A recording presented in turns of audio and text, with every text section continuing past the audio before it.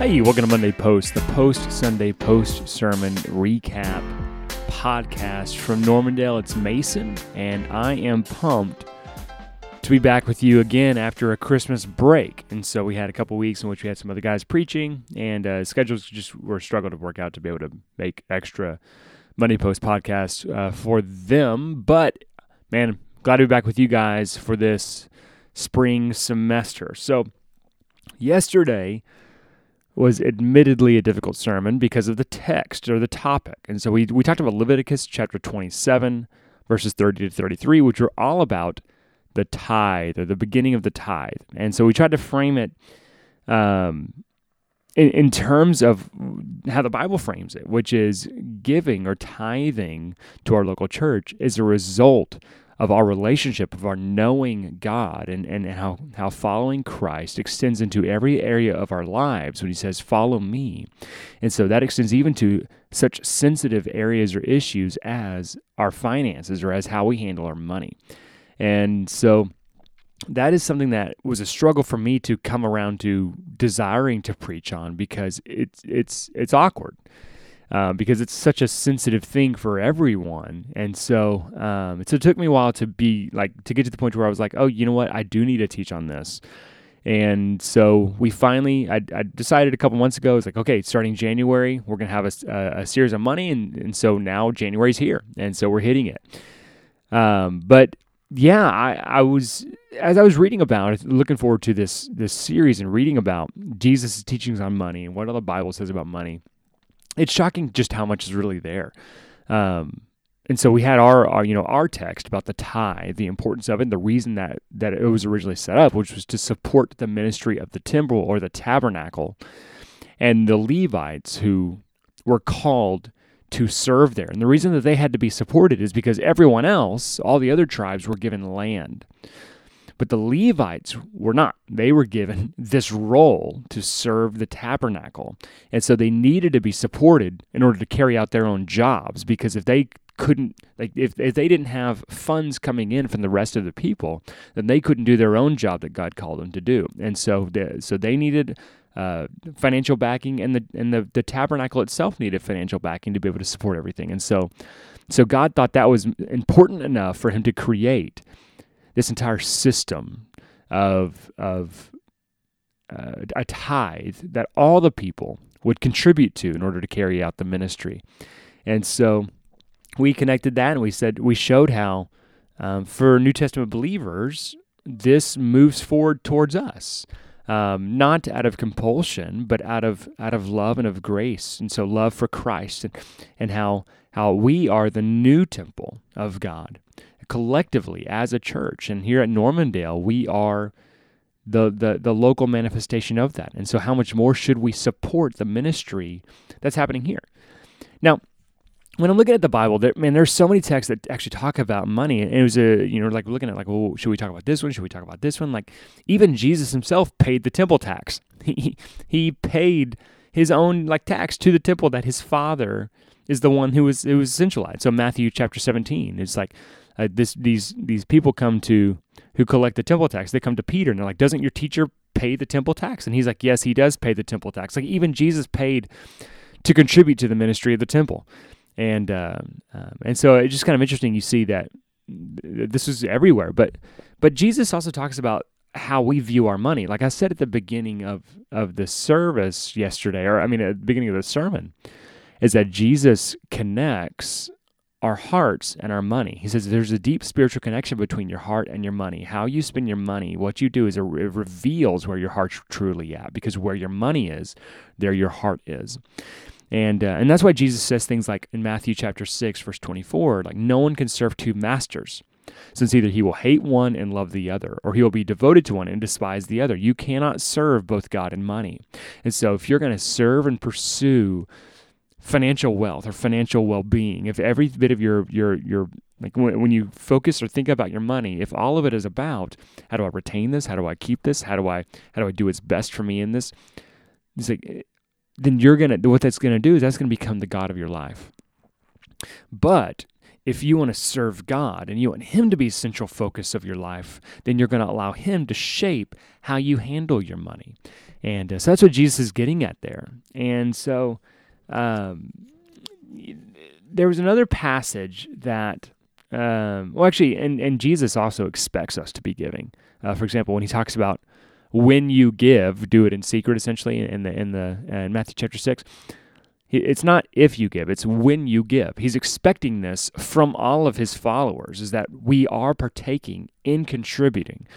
And but there's a passage that I didn't go to yesterday. I was thinking about going to, but I decided to change course because it's decidedly negative. And so it's in Malachi. So let me pull it up right here. Malachi chapter 3. In which this book is talking to the Hebrews who've fallen away from the faith, or they're disobedient to God. And now He's coming after their leaders, and He's coming after them. He's saying, "You guys are not following me. You need to walk by repentance." And so He turns and He says, like, you have not been keeping my statutes. You've been turning away. Now return to me. So He's given this as an idea of repentance. What does repentance look like? And here's the thing. They said, how can we return? What does repentance look like? And here's the method He gives them for repenting to demonstrate their real heart change. He says, will a man rob God? Yet you are robbing me. And they say, well, how did we rob you? He's like, because you're not tithing. He's like, you're not making the payments of the 10th and the contributions. He's like, you are walking disobediently to me. And the avenue that I want you to take to turn your heart back towards me is to begin to tithe again. He's like, you're not following. And like, it's crazy because if you think about, like, if you're not giving to the local church, you think, well, I'm not giving to the pastor, I'm not giving to the ministry, or I'm just, we think of it in those terms. But what God says is that if you're not giving, you're robbing me. It's because everything comes from God. God calls us stewards, not owners, just like we said in the sermon. And so I just found that a really interesting passage. There was a sermon by a pastor in Philadelphia named Eric Mason. He was really pointing this out of God calls us to give a tenth. And when we don't, we're robbing Him. And so there's a lot more you could say about that, but it's a pretty powerful passage. Again, that's Malachi chapter 3, verses 7 through 12. And so I had a whole sermon basically on that, but I decided to scrap it and change course, and we went with the sermon I preached yesterday. But in this, we want this to be something that is a joyful thing for us, right? So when my family gives, like when I give, like just full disclosure, my family gives, we give 10%. And so I remember this point in my own life when Darren and I were first married. I was in seminary, and we were giving to Normandale when I was an intern here. And I remember looking at the amount we were giving and just being really excited that we got to do that we got to be a part of what was happening here. I remember looking at it one day, and I was talking to and I was just like, you know what? I want to increase that $10 this, a month, or $10 a paycheck, or whatever it was. And the idea that I chose to give more than 10% at that time, there was an excitement within me and with our family that we were contributing to our church in a meaningful way. And for us, it genuinely was an act of worship, and because we loved our church and we wanted to follow Christ. We wanted to see His name made known here. And I don't know, there was a sense of joy for us in that we were contributing like that. And that extends till this day for us. And so whenever I get paid, there's an automatic deduction that I've set up through Church Center that comes out of my paycheck. And there's a sense of joy that comes with contributing to this church. And it really does. There's something about giving you ownership about your church, because when we look at our church here at Normandale, it's like, no, I'm an active contributor. This is my church. This is the place that I love, the people that I love. I'm not going anywhere because I'm financially invested here. And so I think there's something to that for us in terms of our heart being connected to everyone else here when we're all in, including financially. So something to think about. And so our task yesterday, leaving the service, was not to immediately go and set up a new automatic draft out of your bank account. The task yesterday was for you to go home and for you to pray about what God is calling you to give, and to talk to your wife or your husband about what y'all could do together.